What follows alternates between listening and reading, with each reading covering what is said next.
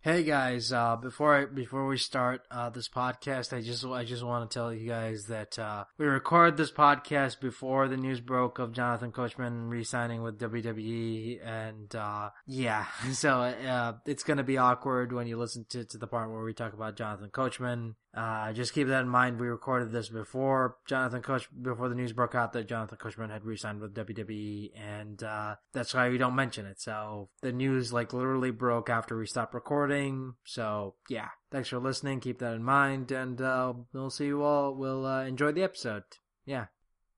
Hello and welcome to another episode of El Governor the Podcast. I'm Abdullah. I'm Tom. And heads up, guys, there's going to be a lot of talk about Dragon Ball Super, Dragon Ball Z, because, well, for those that don't know, Dragon Ball Fighters,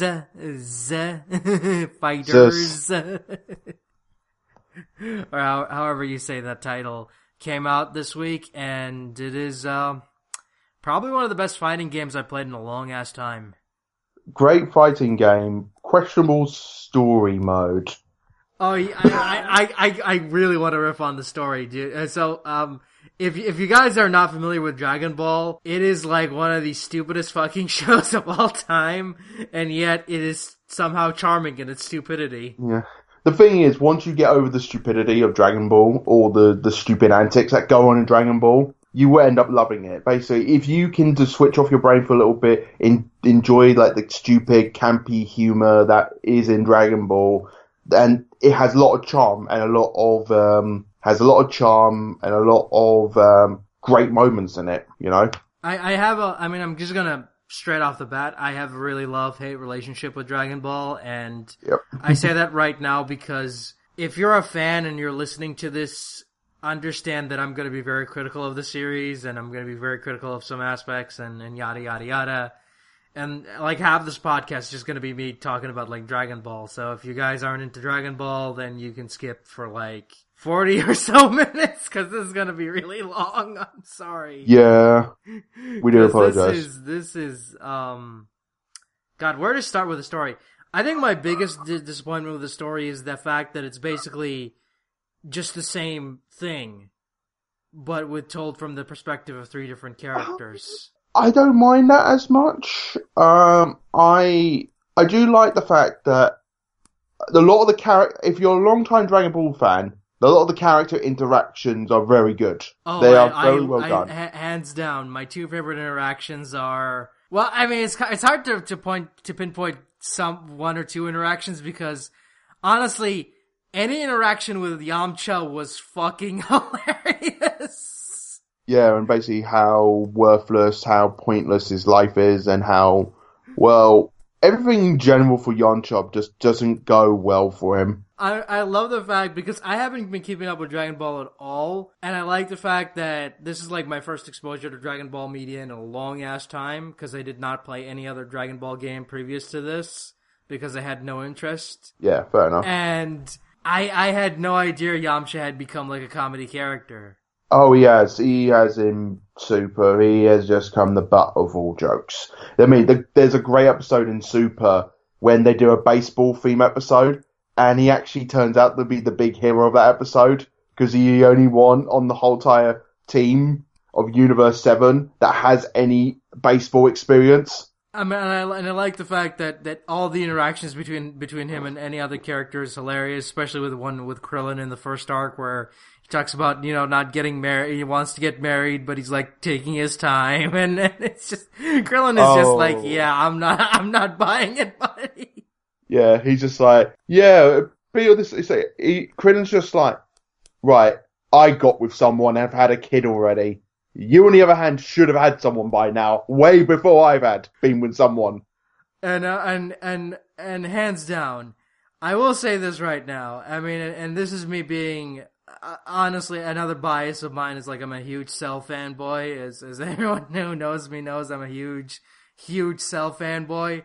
And I will say his interactions with everyone are fucking gold, because Damian Clark as Perfect Cell is still fucking awesome.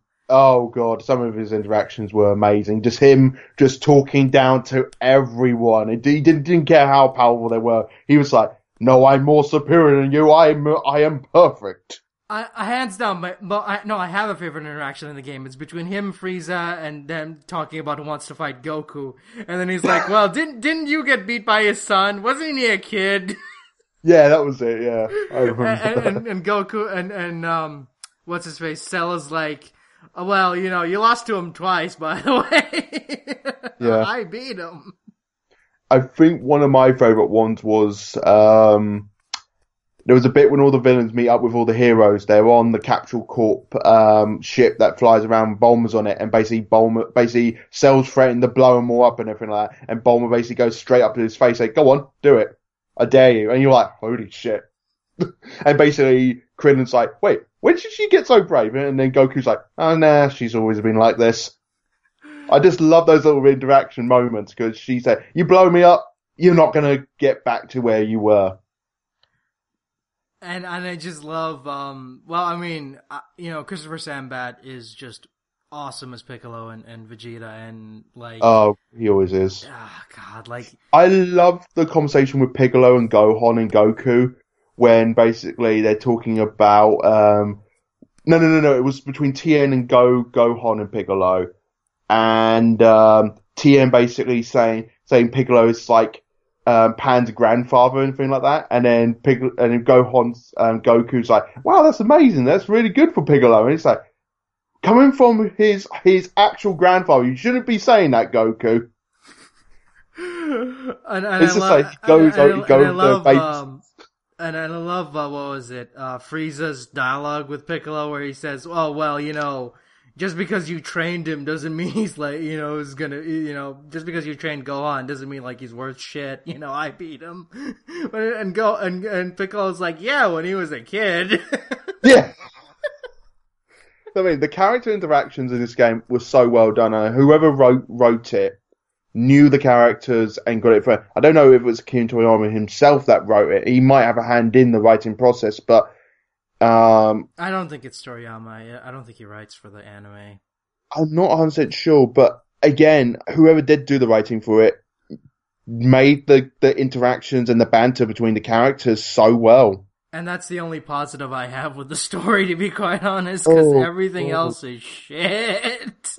Well, I mean, the map layout when you have to go and travel to places is generic as hell. It reminds me of a downgraded version of Raging Blast, I think it was. Oh God, yeah, I remember that. You had like a map layout and stuff like that. I think that's the one with, they did, was it, it was the one that had the film on it. I think it was Raging Blast 2. But, it reminded me of a downgraded version that you go to all these different places and for some weird reason this game decided to take, notes from Marvel's Clone Saga for some odd reason. Yeah, because they needed you to fight generic enemies, and they couldn't think of generic enemies, so they just reused characters. It's like, you get to fight repaints. Clones, and more clones. You get a clone. You get a clone. You get a clone. And you know what bugs me is the fact that Future Trunks is part of the clones, but you never play as him in any of those modes. Yeah, it's almost like.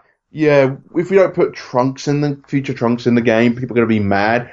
Is he going to be in the story? Nah. Fucking Boo and Gotenks get fucking dialogue and story and Trunks? Nah, fuck him.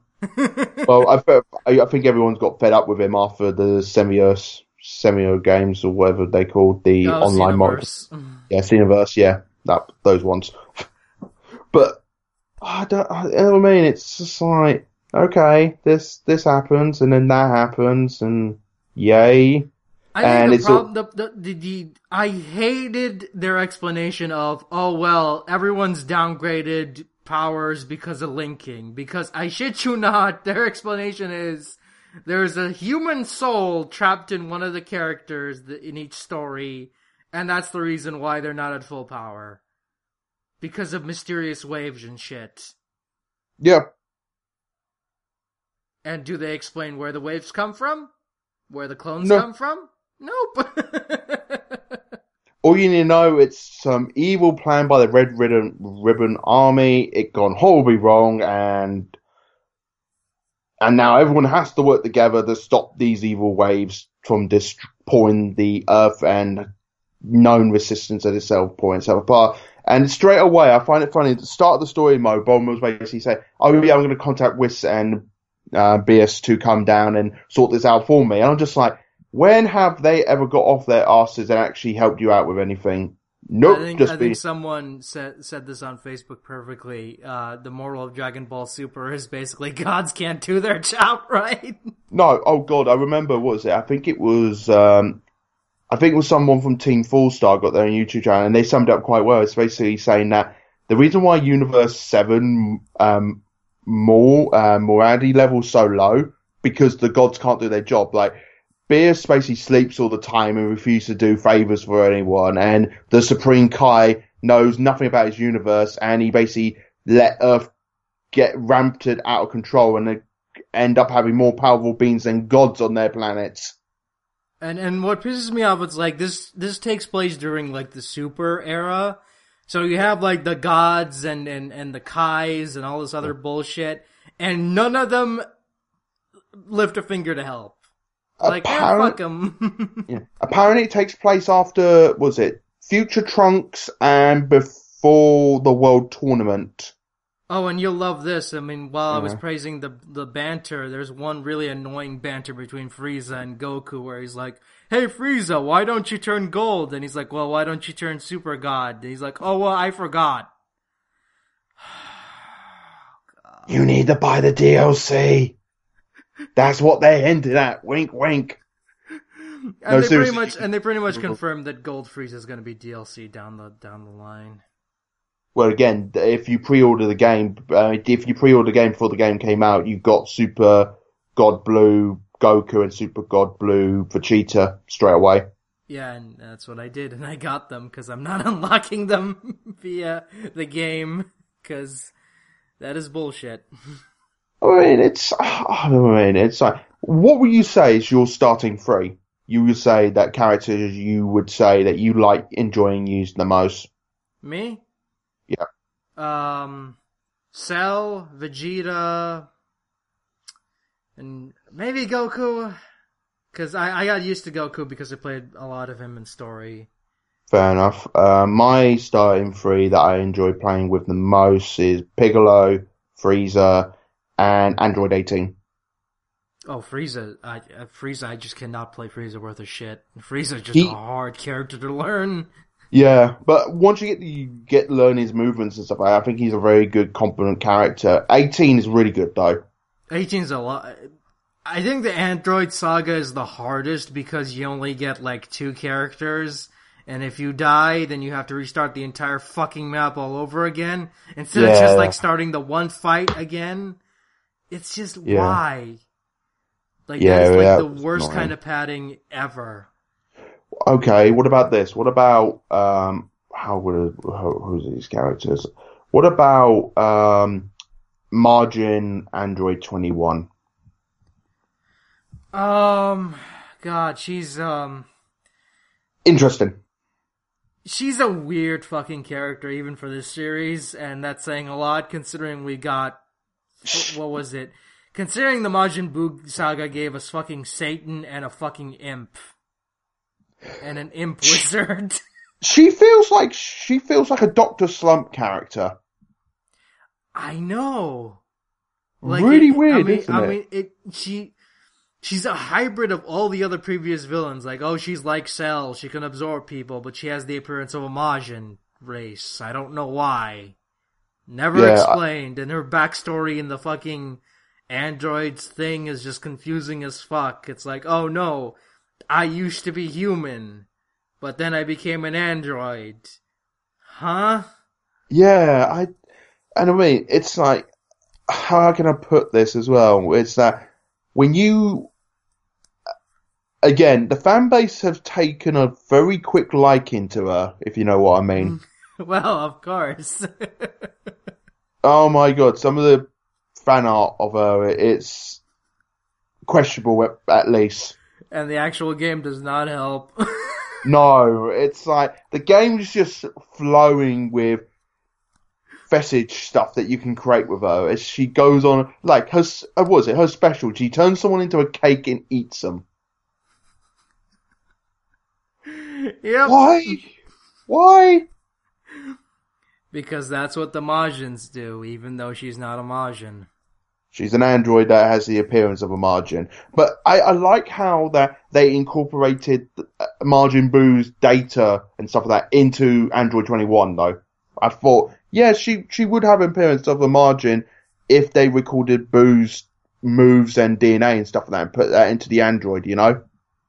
And then there's this, speaking of Buu, there's this weird segment where randomly a clone of Kid Buu would show up on the map and you can fight him and get a random XP.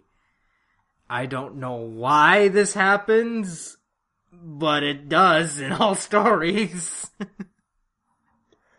Yeah, I mean, there's some very weird stuff in the game because, like, the annoying thing is as well, is that in the story mode, they play it off as like, oh, we don't know who this is. She seemed like a innocent bystander and stuff like that. But then you're like, yeah, but in the advertising, you basically gave away that she is, you know, the main a Margin. antagonist. It's the main antagonist as well. And you're just like, oh, okay, that's kind of pointless, but okay. I mean, I will give them credit for actually contacting Toriyama and getting him to design her character.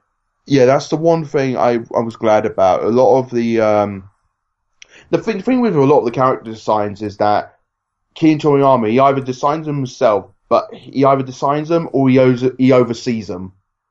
And I think that's the good thing with him, is that he does all of that when it comes to character designs. And I think a character design she fits in, personality-wise, is very all over the place, and like I said already, feels like more like a Dr. Slump character than an actual Dragon Ball Super character, or C character for that matter, you know?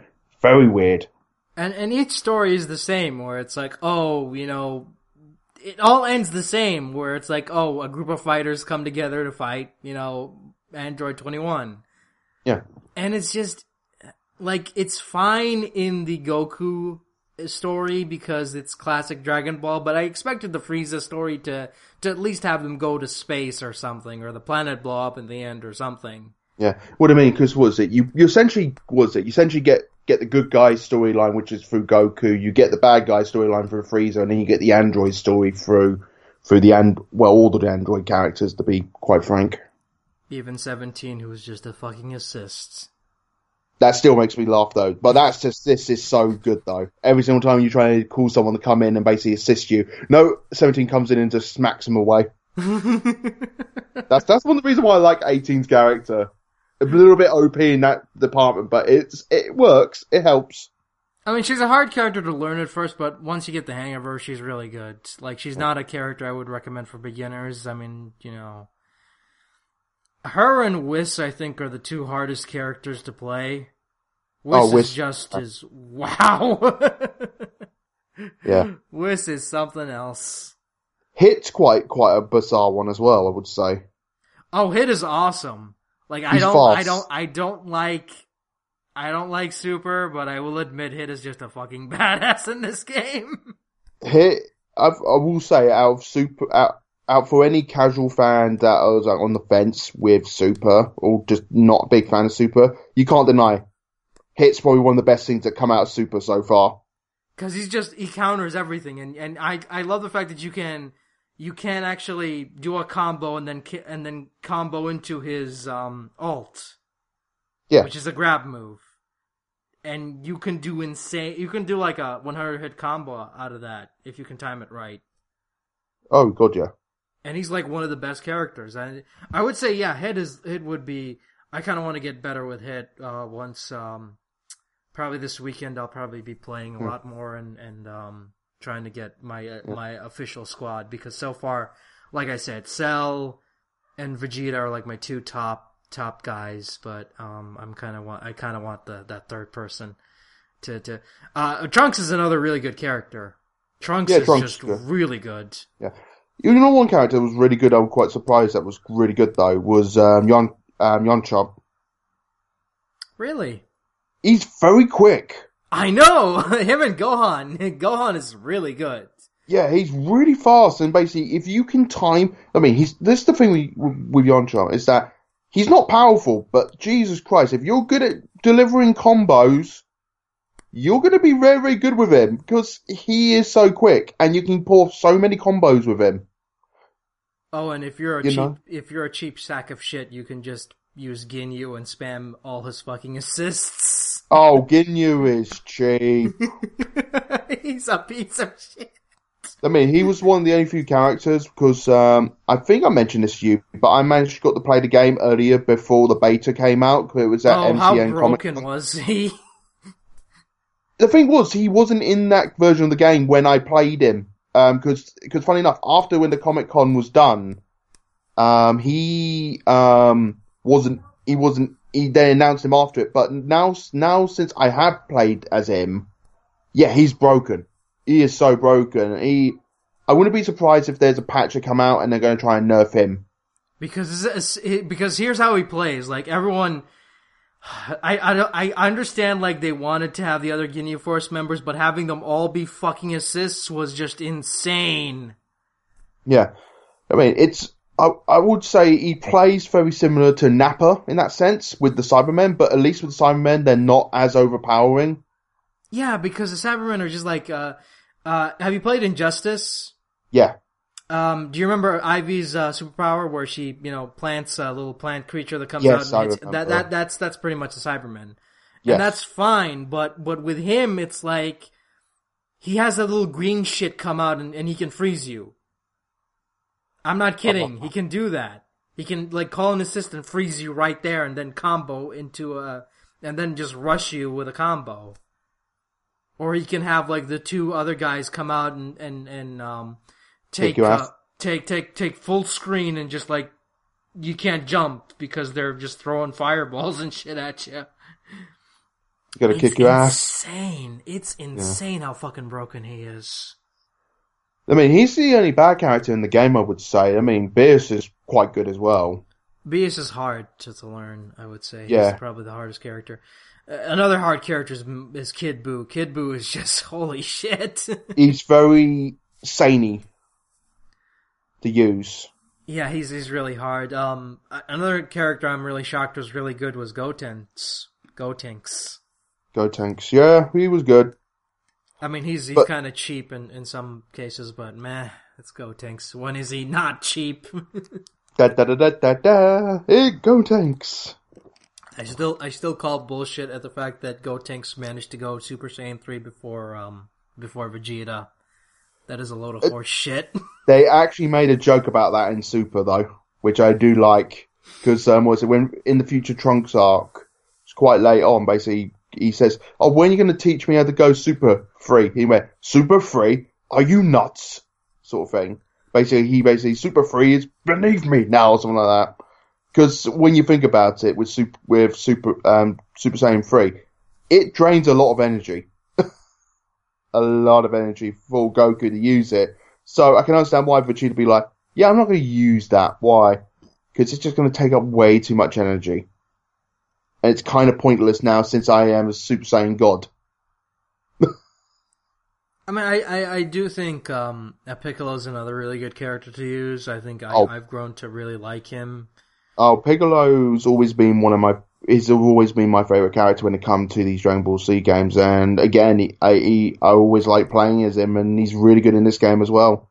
But Vegeta's a beast. Vegeta's awesome. Vegeta's just really fun to play as. He has a lot of good rush move and very powerful hitter as well if you can connect with his big bang attack and stuff like that, Yeah, he's really good. And again, like, I rarely get nostalgic for a lot of shit, but playing the game and listening to the Funimation cast again, God, that brings back so much memories. Yeah. I mean, it's a little bit of a shame that the story mode isn't better, but again, the character interaction makes up for the large majority of it, At least I can say the story mode's better than Marvel vs. Capcom Infinity. Oh, God. And I've played that. It is something. It is basically what would happen if someone gave Tommy Wiseau a budget and told him to direct and write a Marvel property. Yeah, kind of is.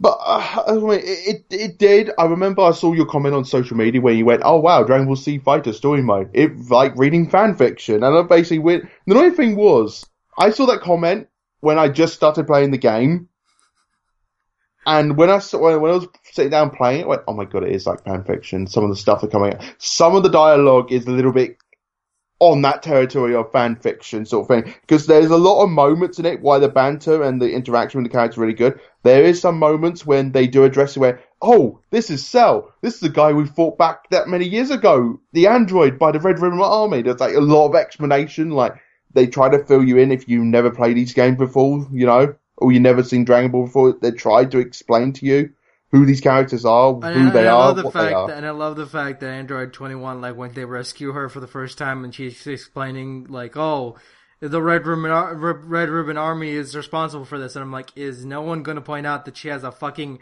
Red Ribbon Army logo on her fucking jacket?" Yeah. Is no one going to point that out? Nope. Okay. And also, all the guys here, you were there when the Red Ribbon Army originally was causing shit. And for those who aren't familiar with the series, the Red Ribbon Army was basically the Nazis of Dragon Ball. Oh god, I got into right. I'm going on a little tangent here. I was on another podcast, right? And we were talking about the story mode, right? We were talking about the game, and basically we were talking about the Red Ribbon Army, and basically I made a comparison basically where they are essentially a interpreted version of Nazis, and he's like. And then the guy I knew basically was saying that, oh, how are they Nazi? And I'm like, why would someone use Nazi? And I basically said, well, it's not like any franchise taking influence for it. Star Wars, Lion King, the Daleks.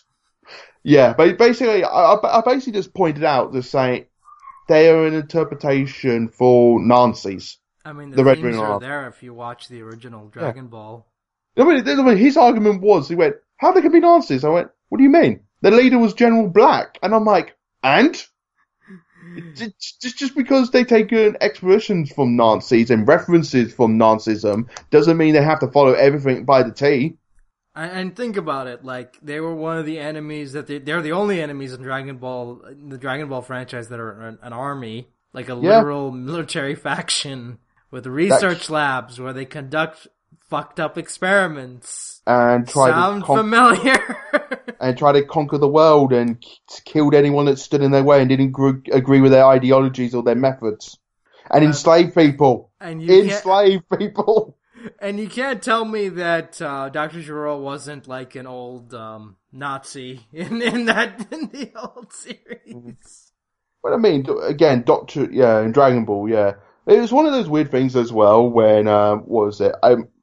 I mentioned it to someone recently because someone I know just started watching Dragon Ball and stuff like that, Dragon Ball Z, and he said, is it worth going back and watching Dragon Ball? I went, you can if you want to, and he said, oh, it'd be kind of interesting. I want to go back and watch the Red Ribbon stuff, and I went, oh, why is that? He went, I get to see Dr. Shirode and stuff like that and find out where he originally came from. I'm like, yeah, Dr. Shirode's not in it, not in Dragon Ball. That's a huge retcon. Full Dragon Ball Z, saying he was there the whole time, but you don't see him or you don't hear any mention of him at all. Oh, remember me, Goku? It was me. I was in the Red Ribbon Army. Not really. I don't remember you. But we retconned that shit, my dear boy. Again, the Red Ribbon's original, General Red's original work was it? Commander Red's original plan was ludicrous, where once General Black found out what his plan was. Do you remember what his plan was? I have not watched Dragon Ball in years. Oh god, I'm going to remind you then. To gather the Dragon Ball so he can wish to be taller. Oh god. And General Black say, are you kidding me? And then he shoots Commander Red in the head and he takes over the Red Ribbon Army. Well, because again, most people don't remember this, but the original Dragon Ball was a gag manga. Yeah. And so was the anime. And then Toriyama had an idea for an action shonen series, and he's like, well, I don't want to create anything new. Let's just take the characters from Dragon Ball and just, see what they were up to years later. And he did. And it worked. It became a huge success. I still think one of my favorite, I will say hands down, my favorite design character-wise is Cell. Because his design is perfect, I think, because you look at his original, like, imperfect design, and it's all, like, a mixture between, like, a frog and a reptile and a bug. Did you hear originally that was supposed to be his perfect form? Oh, God. No, seriously, the editors actually saw it and told him, no, go back and make a third one. Yeah. But I like the fact because, like, you know, you look at his original form and it looks like shit, and it looks like, you know, he's lanky and very, like, reptilian in appearance, and then you look at his second form where, you know, he starts to get, like, a handsome face, but it looks uncanny because, you know... The giant lips. Yeah, it looks uncanny. And then you get Perfect Cell, which, again, is such a great design because it takes the elements of the first and second, design and makes them really stand out because it just looks great. I mean, he's handsome, he's, you know, well built, you know, he no longer has a tail, you know, it looks really, really good. And I would say that he's the perfect character he's the perfect antagonist. And I still to this day do not understand how Frieza's more popular than he is. Again, I might be slightly guilty for that because I prefer Frieza over Cell, but that's just me. God, really? Why? I just like his character more. I mean, it's not to say I don't like Cell. I just prefer Frieza. That's just my preference. I will say, I mean, and I love the fact that Frieza's entire inspiration was something from Toriyama's Nightmares. Oh god, I heard as well. Apparently, one of the other influences was at the time there was a bunch of like housing market loan sharks at the time, around the time when he originally wrote it, and he based it off a loan shark. No, seriously, that was one of the influence for it. I remember The Dream was one of them. Apparently, he based it off a housing loan shark person who was trying to cripple the economy. And I'm like, now I think about it, yeah, Frieza is kind of that person. He basically go to planets, take them over, and then redevelops it, and then sells it on to the next person at a really high extortionary price. Well, yeah, I mean, he is responsible for eliminating entire... Now I'm picturing like Vegeta saying, "You committed genocide to sell condos." Yeah. Yes, pretty much. Oh my god, he said, yes, it was very beautiful as well. Yeah. Oh, Frieza condo salesman. I just want to. I just literally want Vegeta to go back to where Planet Vegeta was. Where this is where they just turn away. What the hell? And just the whole planet just filled with condos saying Planet Frieza. Planet Frieza like 69 or something like that. Stupid. Oh god! Now I want to see that. Now that's my headcanon. Now Frieza's just like a fucking real estate mogul who wants to buy land, but the Saiyans won't sell me the land, so I need. So I need the Dragon Balls. So just, fuck it, they're not gonna sell me the land, let's just exterminate them. What? Mass genocide. No. I mean, the land's gonna be fine, but like, the Saiyans are all gonna be dead, so, you know, and if everyone's dead, then they're not, then like, the planet's ours, we can build fucking condos and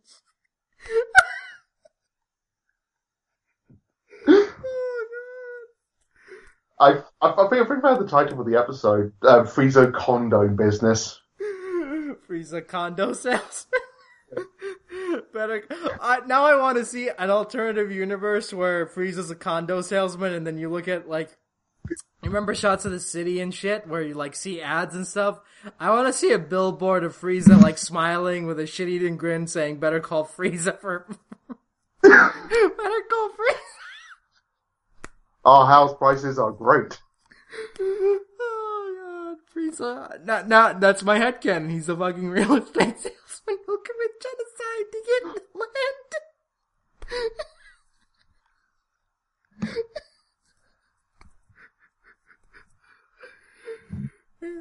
God. Yeah, real estate salesman. So wait, okay, right, real estate salesman. Okay, so let's work out Frieza's corporation then. So Frieza essentially is the CEO of the business. That would make the Ginyu Force his top salesman. Well, no, he had like those two other guys before them. What was Dodoria and Sarbon. They're middle management. Well, they're dead, so someone has to. And Ginyu and Nappa are like trying to get those positions because. Yes. The whole Ginyu Force is essentially the top salesman of the group, and I would say Vegeta, Raditz, and Nappa are essentially like the lower tier salesman. Basically, everyone looks down on and takes the piss off. And I think Cooler, like here's the big twist, guys. I'm about to blow your mind. Cooler didn't want revenge over Frieza's death. Cooler wanted revenge because with Frieza dead, he wasn't gonna get that promotion. Cause Frieza was like, once we take over Namek, I'm gonna give you that promotion. He's like, okay, I'll wait it out. I'll sell as many condos as you want, but I'm gonna get that fucking promotion. And then he died, and then he's like, well, seeing as he's dead, we're not gonna give you that promotion, so, yeah. And then he got pissed. So basically, he just grabbed a few of his work buddies and like, fuck it, we're going to get Kronk on Earth and we're going to kick the shit out of the guy that killed my brother. God. And I love the. I mean, well, Frieza does come back as a cyborg in the future, but his dad is like, okay, I'm only bringing you back because I hope to God you'll stop with this fucking business bullshit. I want you to go into why can't you get like a normal hobby? But he's like, Dad, look, I've built an entire fucking empire out of selling condos, and if you don't like that, then fuck you. Why can't you be a landscape gardener like I was, or something like that?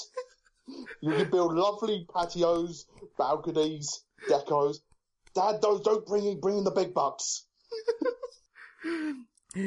God, and like if you guys have watched like Archer and you're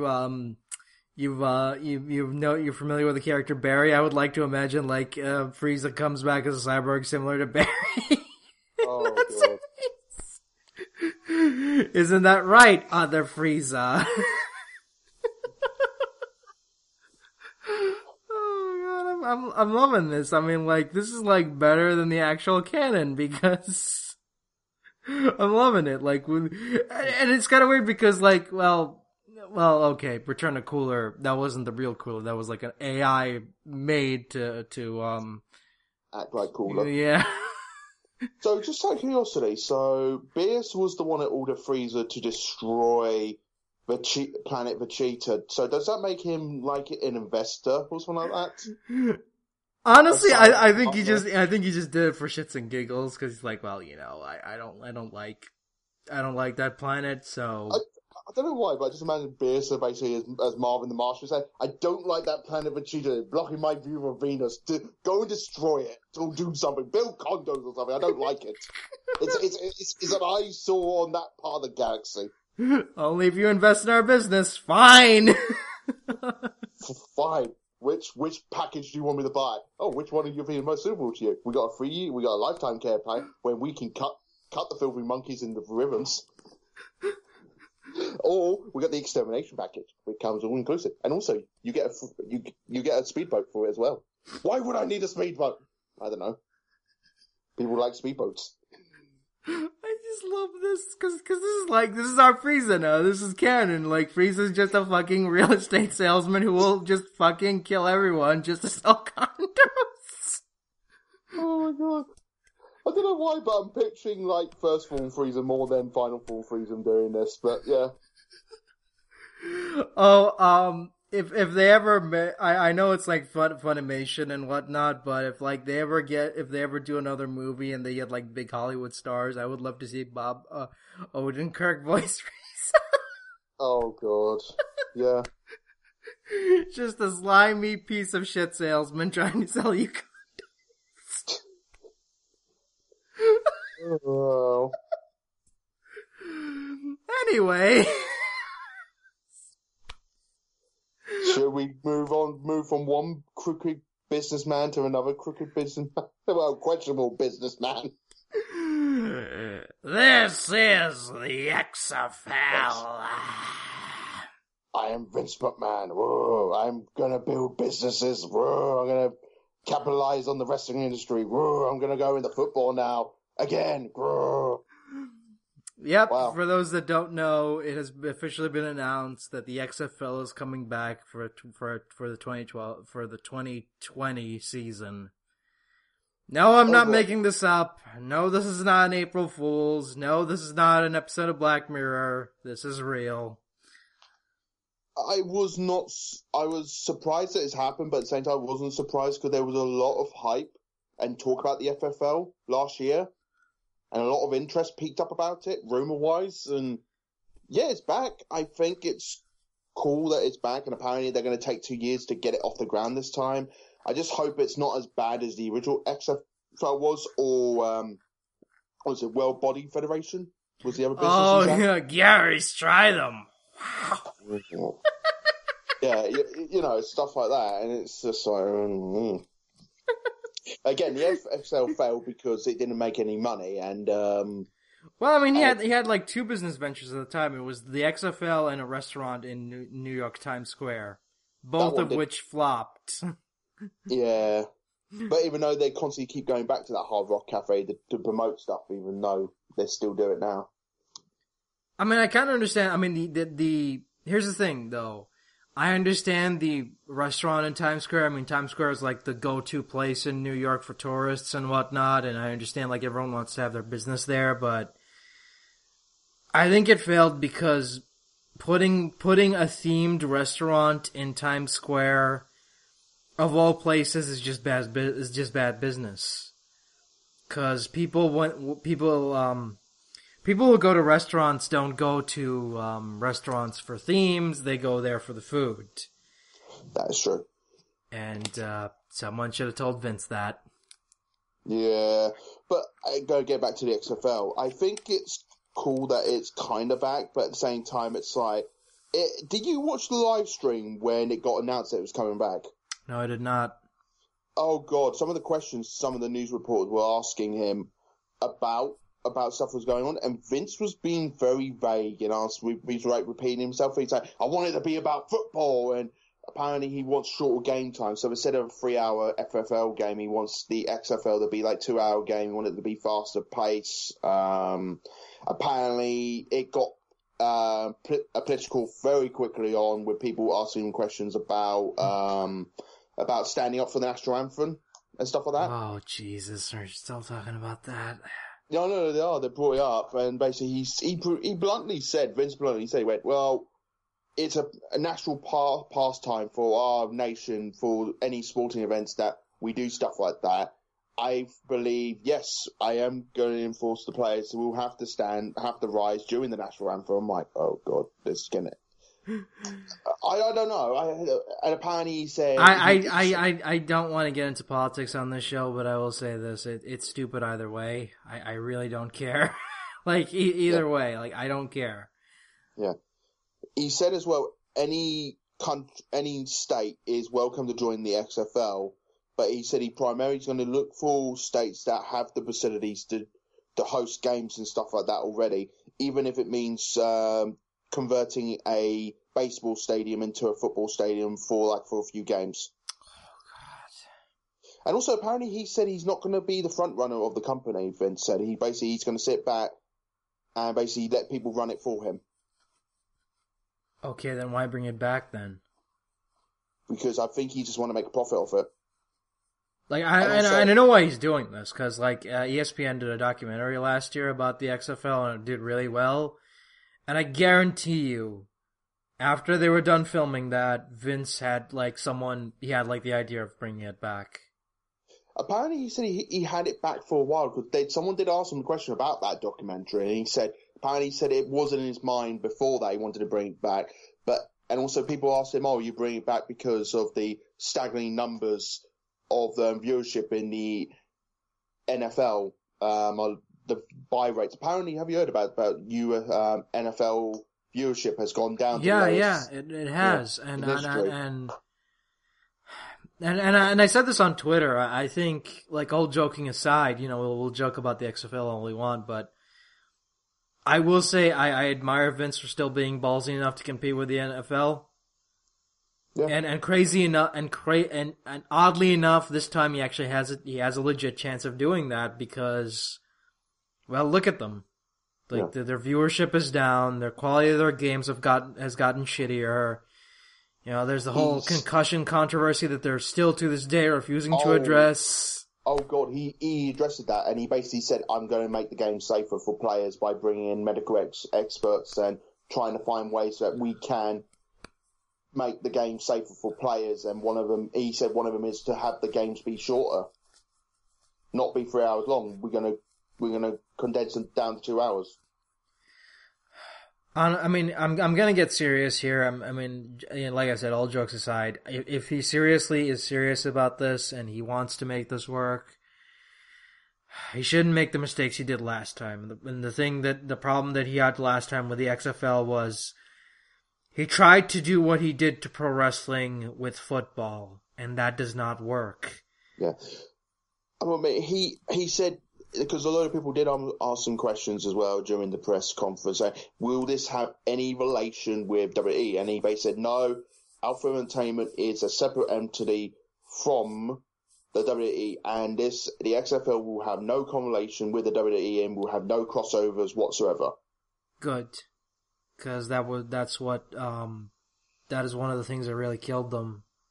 Like getting people. I don't get the appeal. And they did this. They legit did this. Go back and try to find footage of the original XFL. They would have people come out and cut promos on the NFL and talk about how shitty they are, and they would have The Rock come out and cut a promo, and it's like, who is this for? Yeah. It's not for wrestling fans, because wrestling fans aren't going to watch a fucking 3-hour show. They're not going to watch like a football show just to watch, because The Rock's on it, No. And also, the commentators were wrestling commentators as well. It was I didn't mind that because I didn't mind that because JR is he actually is a sports commentator. So yeah, he is. Yeah, I'd be kind of curious because Jonathan Coachman has been making semi-appearances with WWE again now, part-time, and he has worked for ESPN. Do you think they might get him as a commentator for some of the games? Maybe. He was in the original XFL. He would come out and cut really dumb promos and skits, and it's just... Yeah, but what I mean, like, actually being a commentator during the game, because they need, like, legit sports talent, and, no offense to JR and King, but, like, you kind of need actual sports people to do this, because, people who aren't involved in wrestling. And like I said, Jonathan Coachman, he has had commentary experience working WWE, but he also has worked for the ESPN as well, Well, that's his current job now.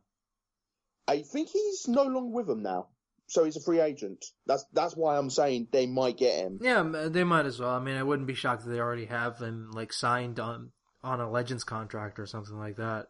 Well, he did make an appearance at Raw's 25-year anniversary? He did appear on that. He did appear on like another Raw here and there. He did like a couple pre-shows as well, so, And he did, some network stuff as well. Yeah. So, yeah, they can easily... I know they're going to have no crossover, but maybe if he wants to make that jump over just doing the XFL stuff, he's a they can get away with him because not a lot of people remember who Jonathan Coachman was or his tenure with the WWE, so they're fine with him, and they know, and most people know him from ESPN than they do wrestling. And weirdly enough, like every time they tried to, like, have you noticed, like every time they get like wrestlers to come on ESPN, they always get him to interview them.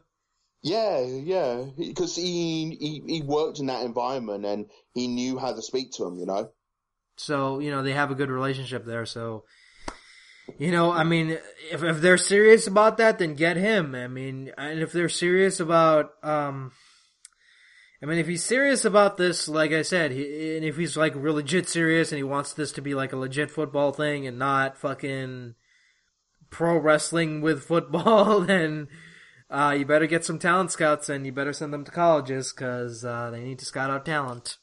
Yeah, well, he said he's going to get a bunch of people to do this for him, so it'd be interesting. I mean, I'm currently on the XFL website, and basically there are questions on there. Apparently, when you go to the FAQ section, there are a bunch of questions there. The one that everyone's saying that have the team nicknames been determined? So basically, they're saying no, none of the team nicknames have been determined. But one of the questions that was asked him during the press conference: are teams going to have custom-made names on their jerseys? Oh, God, I hope not. Well, you remember the most famous one being saying, he hates me, or something like that. Yeah, you know? he hate me. And who is he? The Rock? Yeah, who? Vince? Yeah. No one knows. Yeah. Well, the thing about that is, like, he actually did offer them, like, nicknames and shit, but all the players said, oh, no, I'll just have my regular name, thanks, except that one fucking douchebag who had, like, he hate me on his fucking jersey, and it's like, why? Yeah. Why?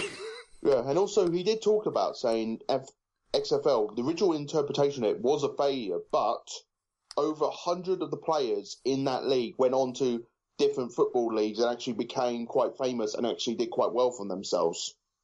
Well, yeah, and the thing is, like, believe it or not, like, the XFL did stuff that the NFL didn't do at the time. They did the quick camera cuts that the NFL is doing now. They did the over-the-head stadium shots that the NFL is doing now. So it wasn't like a complete total failure. Yeah. But the thing is, it's like, it was such a big money waster because no one was interested in that. And it was at the time when it was like 2001 and the NFL was really hot back then. Yeah. And it was crazy to even think about competing with them. Yeah. And the thing is with them as well is that I'm more interested in, because I'm really surprised no one asked me, say, what some of the creative influences that are you going to bring with the new XFL? Because the original interpretation of it did brought a lot of stuff to the table. And like you mentioned, with basically it did have the quick cuts, the side camera stuff, the spider cam and stuff like that over the pitch and stuff like that, and backstage in the players' locker rooms and stuff like that. The XFL did all of that, and a lot of other football leagues copied that after the XFL went away. Yeah. Yeah. And I think, like, yeah, I see a lot of people saying, oh, it's going to fail, it's going to fail, it's going to fail. I don't think it is going to fail, because looking at the NFL now, and they set out a memo recently telling players be worried about 2021 because there may be a lockout in 2021. So if that happens, they're fucked. If that happens and the NFL and the XFL is still around during that time, they're fucked. I think here's the thing. Vince is not an idiot. Like, I know a lot of people like to believe he is, but he isn't. He would not announce this if he wasn't confident that it would work. He would not announce this if he wasn't confident that it would work. Yeah. Because, like I said, looking at the NFL now and all the trouble they're in and how their product has been stagnating, especially with the controversy with that whole kneeling thing. Yeah. This is the perfect time for him to come back and give them legit competition. And, they joke now, but honestly, this is a big game changer, because this is Vince is the only guy standing up to the NFL saying, okay, I'm gonna compete with them again. Yeah. And I'm not gonna make the same mistakes I did last time. I'm not gonna, like he said, it's coming in 2020. So 2 years from now, we'll know if this thing is a failure or not. Yeah. Well, Vince McMahon, basically, I'm going to quote him here. This is what he said during the press conference. So, the new XFL will kick off in 2020, and quite frankly, we give the game of football back to the fans. So essentially, he wants to take politics out of it. That's one thing that's one of his mission statement. I want to take politics out of football. I just want to create a product that is football. People can come enjoy American football. And I think, and I kind of, and to this day, I know this is an unpopular opinion, but I kind of want an alternative to the NFL because the NFL over the years has just become a fucking scummy organization, especially with the concussion bullshit and the fact that they're constantly ignoring that. They're still ignoring it. Yeah, and it's just really disgusting, and they just treat their players like meat. Like, they treat them like fucking literal human walking piles of meat. They don't care if they get injured or not. They're not going to pay for any of their expenses or their health insurance. Fuck them. And if Vince is serious about this whole thing and he wants to make it better, create a football league that actually gives a shit about its players. And I'll guarantee you, if he does that, more people will sign with the XFL. I guarantee you. No, I mean, he invested, was he? Apparently they said he invested 100 million WWE stock shares into this company, so into this business venture. So it's going to be interesting to see how it's going to go. And he said he's going to be very hands-off on it as well. So he's going to be overseeing it in the sense of financial point of view and funding it and stuff like that. But he's getting people to come in and run it for him. That's very unlike Vince. Very unlike Vince. And because he knows that the one of the biggest problems he did with the original XFL was the fact that he overlooked everything. And because he overlooked everything, he's Vince, you know. He made it like, oh, we need more promos, we need more pyro, we need more fucking backstage skits and shit. And that's what turned people off the product, because it's like no one wants to watch a football show and then they cut to a fucking backstage skit with Vince and a cameraman. I just hope that, because this is the thing I can't stand about watching an NFL football game on TV, is that every single time when there's a foul, there's a reposition, there's a kick, anything, they cut to a commercial break. Oh god, yeah, that's really annoying. It does my head in. And I mean, I tried watching the Super Bowl. Oh, which one? Here on Sky Sports. I think it was the last one with Boston and the Patriots. Yeah, the Patriots and oh god, what was the other team? I don't remember. I think it was the Cowboys or something like that. I can't remember. But I tried watching it, but every single time, because here in the UK, we have a limit on commercial breaks. And I'm actually quite happy with the UK on that aspect. So when it comes to our TV licensing, if you guys are in the UK and you're not watching like little SmackDown or Raw, you're doing yourselves a massive misfortune, because they don't cut to commercials with those as much. Yeah. Yeah, I can remember. What is it? I was trying to watch WWE in America, and they cut to commercials so many times. It is unbearable. And I hate it. Same here. When they broadcast Raw live here, they cut to commercial. Opening commercial. Opening commercial. Opening segment commercial. It's like, goddamn. Let me just watch it. Yeah, I know. So I don't think that the XFL is gonna like do less commercials, because they're sadly going to have to be obligated to give in like commercial time. So, but it's going to be interesting. He said it's only going to be 2 hours long. So how many commercials are going to be then? They can't be that many. Because that's the length of a SmackDown episode. Yeah, pretty much. So just to see how that goes.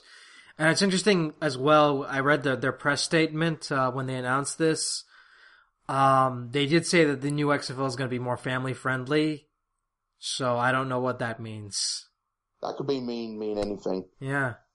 But again, that's Vince's motto, to be honest, quite frankly, in the last few years, is family-friendly entertainment. And it's worked out for him, so, you know, if he's serious about this, then, you know, I wish him the best of luck. I mean, you know, I know a lot of people joke about this and, oh, it's going to be a failure, but I mean, think about it. I mean, if it was going to be a failure, he wouldn't have announced this. And if it was going to be a failure, he would have just like said, okay, we're going to do this like next season in August. And it's like, that would have killed them if they did that this year.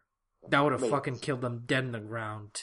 Like I said, they're taking their time and they're waiting to see how this is going to go. For Pete's sake, I signed up to their mailing service to see how it's going to go. Oh, you fucking Mark. I know, right? I am so bad.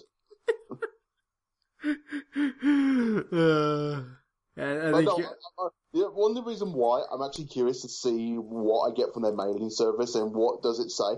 Because they did ask a question, say, are you going to go to the UK and national markets and stuff like that? He went, yeah, we are going to look into how to do it. And also as well, we have proven with the WWE that we can go digital on digital platform. So maybe outside the United States, we can find a digital platform for it to go on. Because the WWE Network, no one expected that to be as a huge success as it was. Yeah. I mean, it's not making the numbers they want to, but it is making enough to be profitable.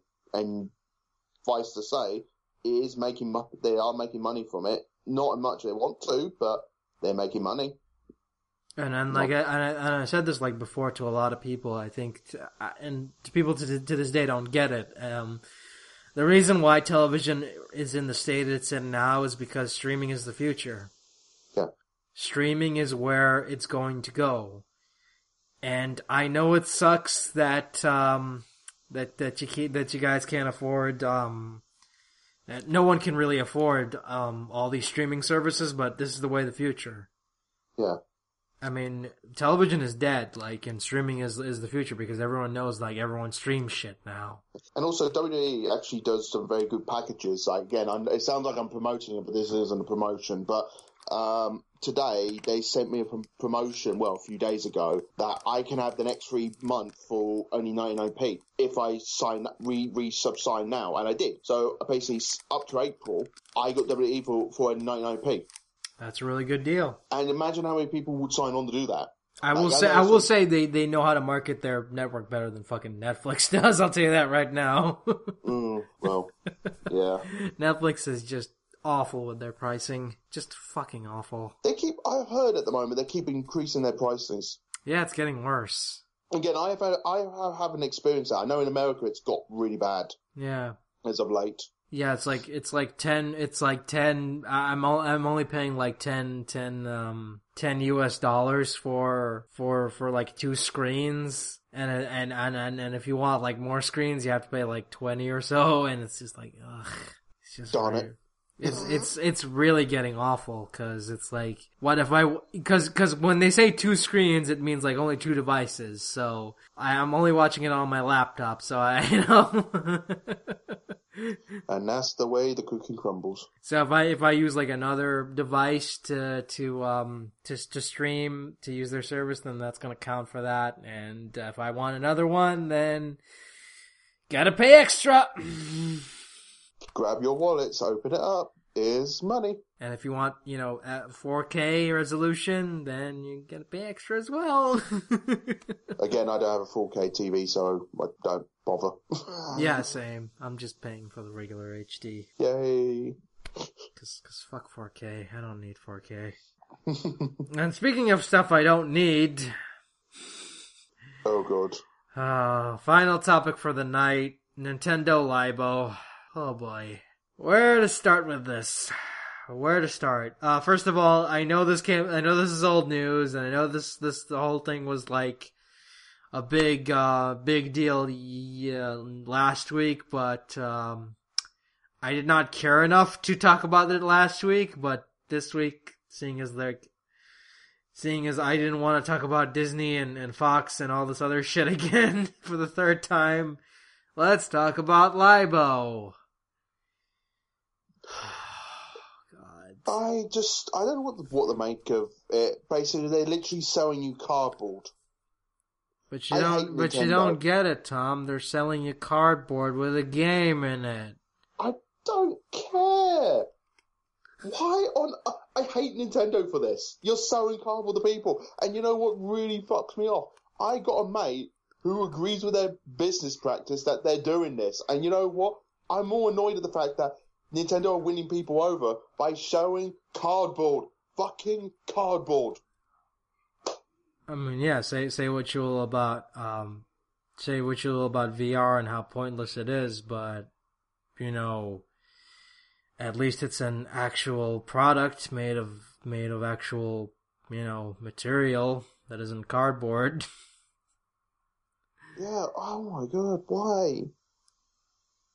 I don't. I mean, I get that the argument is like, oh, it's for kids. It's for kids. But it's like $80 for a single one. For cardboard. For cardboard and a game. A game that you can't even play without a Switch. So, yeah.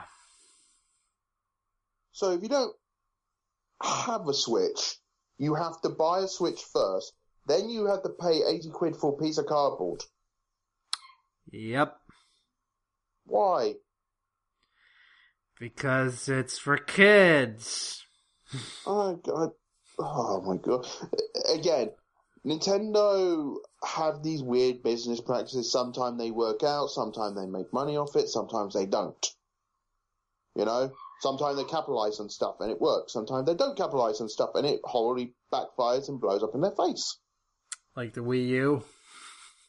Yeah, exactly like the Wii U. Wii U is a perfect example of something they try to capitalize on and it backfired and blew up in their face. Because I still don't care what anyone says. They released that console way too fucking early. Had they just waited a year when the PS4 and Xbox launched and launched them then it would have done better. But they launched it a year early and it failed. What is it? They said that the sales rates for it were on the same rate as the Dreamcast. God. And I love the Dreamcast. Because I've still got a Dreamcast now and right in my room. I'm literally looking at it as we are talking. But I'm like, really? A Wii U? Then the problem is, well, it didn't help. They advertised it as like a Wii U, as a Wii 2. So basically it's like a sequel to the Wii. And then people who saw it said, oh, I've already got the Wii. Why do I need the new Wii? Oh, because it actually plays games at 1080p instead of 720p. Oh, you mean, or the fact that basically, I mean, this is the thing that really annoys me. This is more Sega's fault than anything else. But why did Sega make that free deal exclusive title tie-in with Nintendo? Why? Because they were desperate. I mean, that game could have been on the Cry3 engine, for God's sake. And they were told halfway through development, oh, sorry, it's a Nintendo exclusive. Don't worry, the software can, the Wii U can handle the processing. No, it cannot handle the Cry3 engine. Fuck. But we'll say it's made by the Cry3 engine, and then Big Red Button went out of business. No, they're still in business. Well, some of them actually left during production. Oh no. Yeah, about over half the employees left.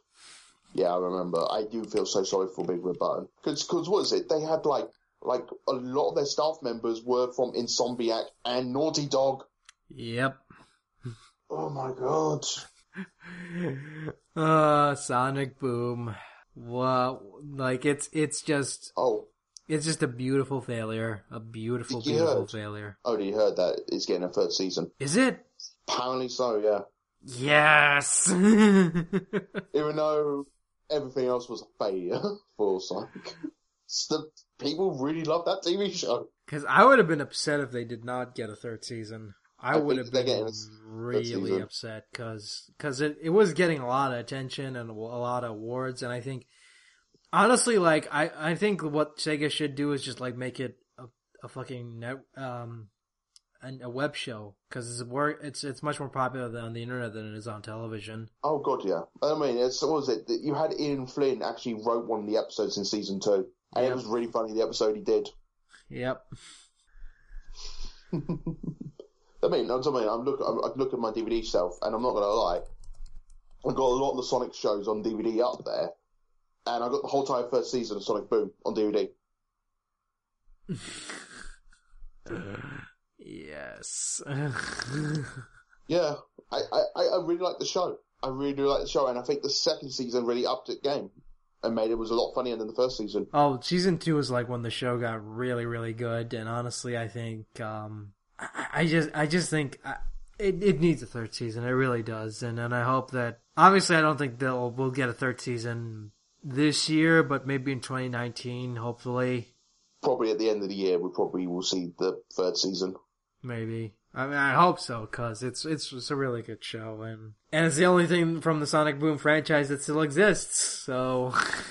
Yeah, I mean, it's kind of sad when you think about it. A lot of Sonic media died last year. Oh, shit, yes. Before we go, I need to talk about this. IDW Sonic. We got a lot of news from IDW Sonic. Oh, I really like the art design. It looks beautiful. It makes me sad because I kind of wish Archie had like really good art like that. But you know what's funny about it? A lot of the artists are the same people. I know. It really annoys me. I mean, you got Ian Flynn back. Amazing. Good. I love that decision. But then you look at the artists, it's like, oh my god, this is really good thing. What? And then when you look it up, you're like, okay, you've got a different pencilist, but it's still the same colour, still the same inker, still the same person who did the covers. Because my complaint about the Archie style was it kind of looked way too blocky in later incarnations, and it kind of shows. But here it looks great. It looks like the actual Sonic style. Which I like. I really like. And we got a new character. Well, you know. Tangle. Oh god, the memes that came out already. My favourite meme so far is basically, what is it? You see her on the phone talking to Sonic, like, oh my god, I'm finally in the media. Any advice? And you basically Sonic's like, oh yeah, definitely, you should really check out the fan art online. And then suddenly you just see her sit down, just click on the computer, and then suddenly you just go to the next panel, you see her eyes just like really wide open in shock and horror, and then the next one you just see her punching Sonic in the face, like, you bastard. And I'm like, yeah, that does stand up.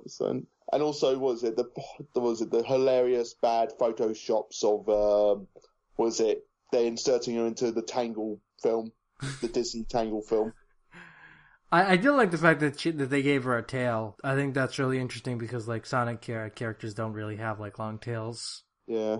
I mean, it makes her stand out, and see, artists take note, because this is how you make an original Sonic design. Yeah. Well, I mean, they've already confirmed that at the moment, we're getting Sonic, Tails, Amy back already. I think we're getting Knuckles, and we're getting Blaze back as well, and we're getting 3 new original characters, you know. And if I'm not mistaken, one of the people doing the artwork for the actual stuff, one of the people doing it is, if anyone who's a Sonic fan out there ever read the fan comic of Ghosts of the Future, she's doing some of the artwork for the comic.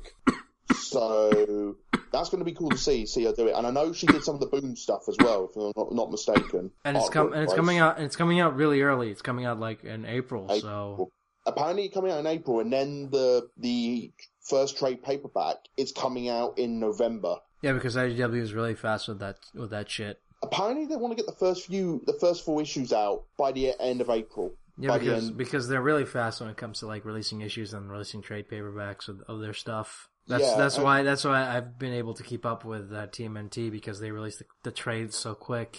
And they're consistent and on time. Well, I'm not knocking Archie, but they have a horrible track record of not being on time. Well, because they're not a comics company, they're a magazine company. Ooh. But still, I mean, I'm sad that the Archie stuff is gone, and that the fact that the longest running video game comic has ended, but I'm glad that Sonic got a home with IDW. And from what they showed off so far with the new characters, with the art design, some of the covers, I think they look beautiful. I'm kind of hoping that I know we'll never get to see the Sat AM cast ever again, but that all comes down to if Segar's willing enough to let them. Because I know that there are whole rights issues with them. And... Well, the thing is that when it comes down to the Archie character, the Sat AM character, so basically with Sally, Ruta, Antoine, Bunny, those characters, they can use, because they are not technically owned by anyone. They are owned by Sega. So they can use them, but I think they're not going to touch them. If they are going to touch those characters, it won't be for at least 2 years if this comic run lasts longer than 2 years. Because I think they just want to establish who they are, what they can do, and where they can. I think they just want to get away from the whole Archie branding of it, and Saturday M was a big influence on that, you know?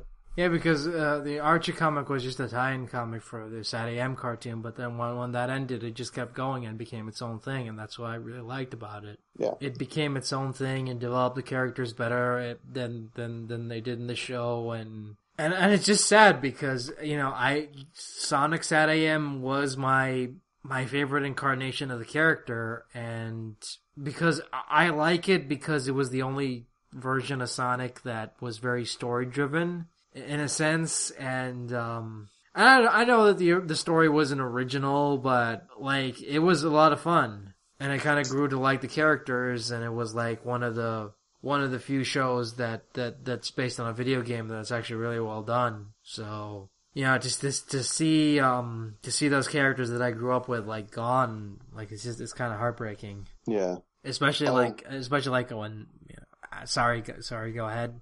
No, go.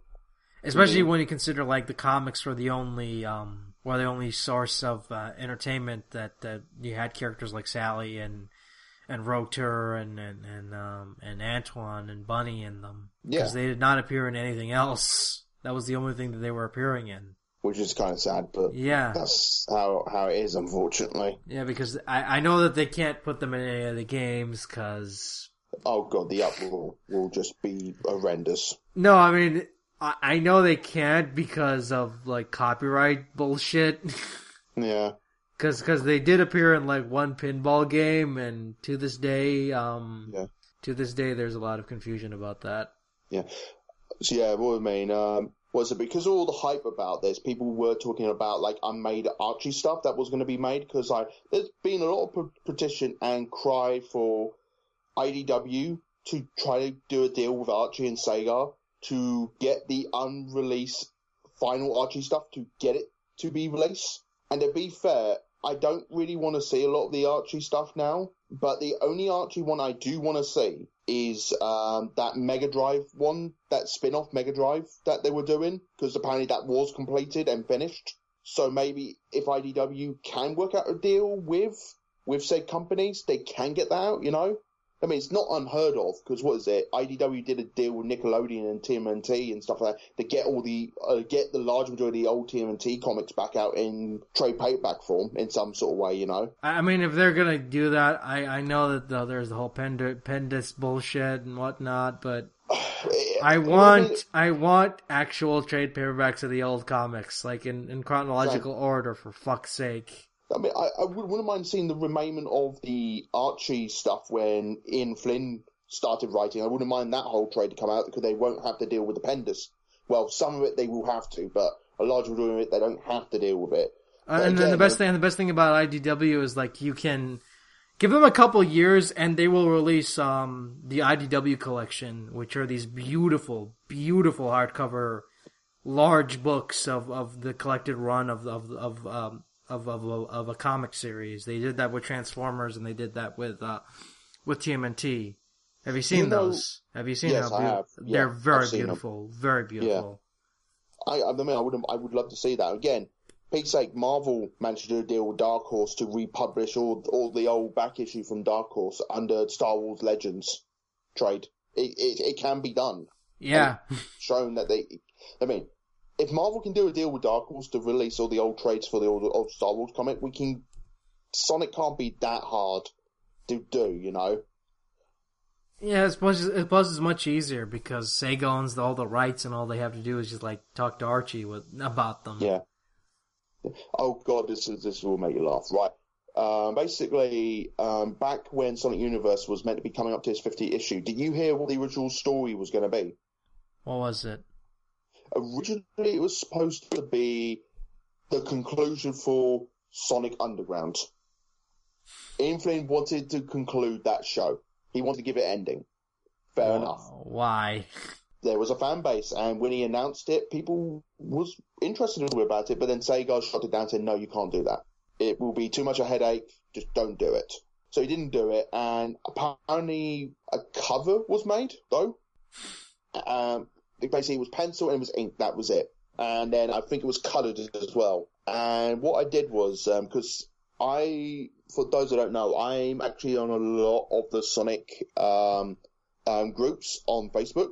and I do basically lurk around them and basically do pop into them time and again to see what people say. And I remember it came up in question because when they were talking about IDW republishing the thing, a lot of people wanted to see, okay, would they touch other Sonic mediums? That was a question because IDW, for those who don't know, they are very hands-on when they come to tie-in properties with actual property of their own, like you are where with G.I. Joe is one of them, and Transformers. They do go into the subcategories of other spin-off mediums, rather than just focusing on the main one, right? Mm-hmm. You are aware of that. So what I did this as a bit of a joke, right? I basically managed to find that coloured image of the poster, and I designed it to make it look like an actual comic cover. Oh, God. And I posted it up on... some of the Sonic Facebook groups, right? And the response for it was really, really huge. I had people commenting on it, basically saying stuff, oh, can you link me to this actual comic? Like, okay, right, I'm going to read... Basically, I just sent you a link right now in the chat, but I basically said, I wanted to work on my Photoshop skills. That's the first line I say. So I did some comic cover editing and made this. The unmade Sonic Underground issue. What do you lot think of it? I thought the arc name should be Family Reunion. Would match the final episode name in that case of where they finally meet their mother again. So basically all I did, I basically got the current IDW logo for Sonic the Hedgehog. Found it online. You can easily find it. Just type in Sonic the Hedgehog logo. Oh, God. And I redesigned the bumper, put the Sega logo on it, and basically I misspelled Family Reunion as well, so that's even more laughable. But I got over 113 likes on it. I love the fact that people couldn't tell that this was fake because Reunion was misspelled, and the fact that Family Reunion is written in plain Times New Roman text. Yeah. To be fair, I will admit, I am proud of the stuff at the top, because I did try to compare it to actual Archie cover. I'm actually proud of that. The stuff at the bottom, not so much. Oh, and they still have the artist's name on the... Yeah, exactly. on Yeah, the there you fan go. art. Well, the thing is, it actually was commissioned to actually be for the actual 50 issue, but it was never used. But the people who did work on it uploaded it, their cover design for it, Yeah, but they still have their names on it. Yeah, I know. Sonic Underground. Some of the comments I got on this is saying, tell me this is a real comic. Sonic Underground is my show when I was a kid, and even today it still is. Oh, good for you, sir. Yeah. Sonic Underground, you need to make a comic book for this. And I even said a comment to make it clear, I didn't do the artwork on this. I designed the layout for it. Lol. Oh, you should have just lied and said you did anyway. The annoying thing is, I actually did publish this into the actual IDW Sonic group. Did they actually, I think they didn't improve it, but it would have been really, really funny if they did. I would love the fact if someone like from Reddit picked this up and said like this was a real thing and then having it blow up. That would have been funny. I was trying to do that, but again, didn't work out that way. But it did get a lot of attention though. Well, I mean, all you had to do was just like create an alternate Twitter account, pretend you were someone from IDW. That's terrible, but yeah, I can see that. I can see it. Well, people do that all the time, dude. So it's when something leaks online. Yeah. I mean, some of the other groups I was on as well, Sonic International. Basically, someone said to me, "Much better than the original. The original sucked. Looks fantastic. Nicely done." Then again, wasn't like the original a French cartoon? I think it was done by French animators. Yeah, because it was a French co-production. Yes, it was. But no, the comments I got on this were just unreal. I was just sitting there. I mean, I had like 10 shares on it as well, so I can only view 2 of the shares, but oh my god, some of the stuff that was being said or was being thrown around, it was just beautiful. It was beautiful. Yep. I'm just looking at these comments right now, and it's just really amazing how people thought this was real. Yeah. I spelt family reunion wrong. And the text looks so plain, and the fucking Sonic Underground logo is obviously photoshopped. That's actually a PNG for the actual logo I just ripped offline. Yeah, that's the Wikipedia logo from Wikipedia. Yeah, it is, yeah. I mean, the only thing I'm saying I'm proud of is the IDW thing in the corner, because that pretty much almost matches the one that they use on their actual issues. Yeah, no almost. shit. Yeah, that's the only thing I'm proud on about that old cover. That I can say, you know what, I made that tiny little thing in the top corner. That tiny little thing. Yeah, that's what you should have done. You should have created an alternate Twitter account or an alternate Reddit account and just posted this and said, Just basically go on the IDW website, find out who works for them, and basically make an alternate Twitter account under their name, and basically saying, "Oh yeah, by the way, here's this." I'm not saying do that, kids, but don't do that. Don't do that. You will get in serious trouble, and you will. Yeah, we're not encouraging you to do it, but if you're going to troll someone, that's probably the best way to do it. I mean, if you're gonna be a dick on social media, don't do it under your real name. Put under a pseudonym would be best. Yeah. And with that said, well, you want to say something before we log off? Yeah, IDW Sonic, can't wait to see it. Yeah, okay. I'm really looking forward to it. Yeah, I pre-ordered it already. Oh well, you fucking Mark. I know. I went down to my local comic book shop. Bang, I want to pre-order IDW Sonic, and he went, "Good man, there you go. There's your pre-order." And with that, we'll see you. We bid you adieu. Yeah. So I'll see you all later. Bye-bye. Bye. I need to buy a condo or freezer.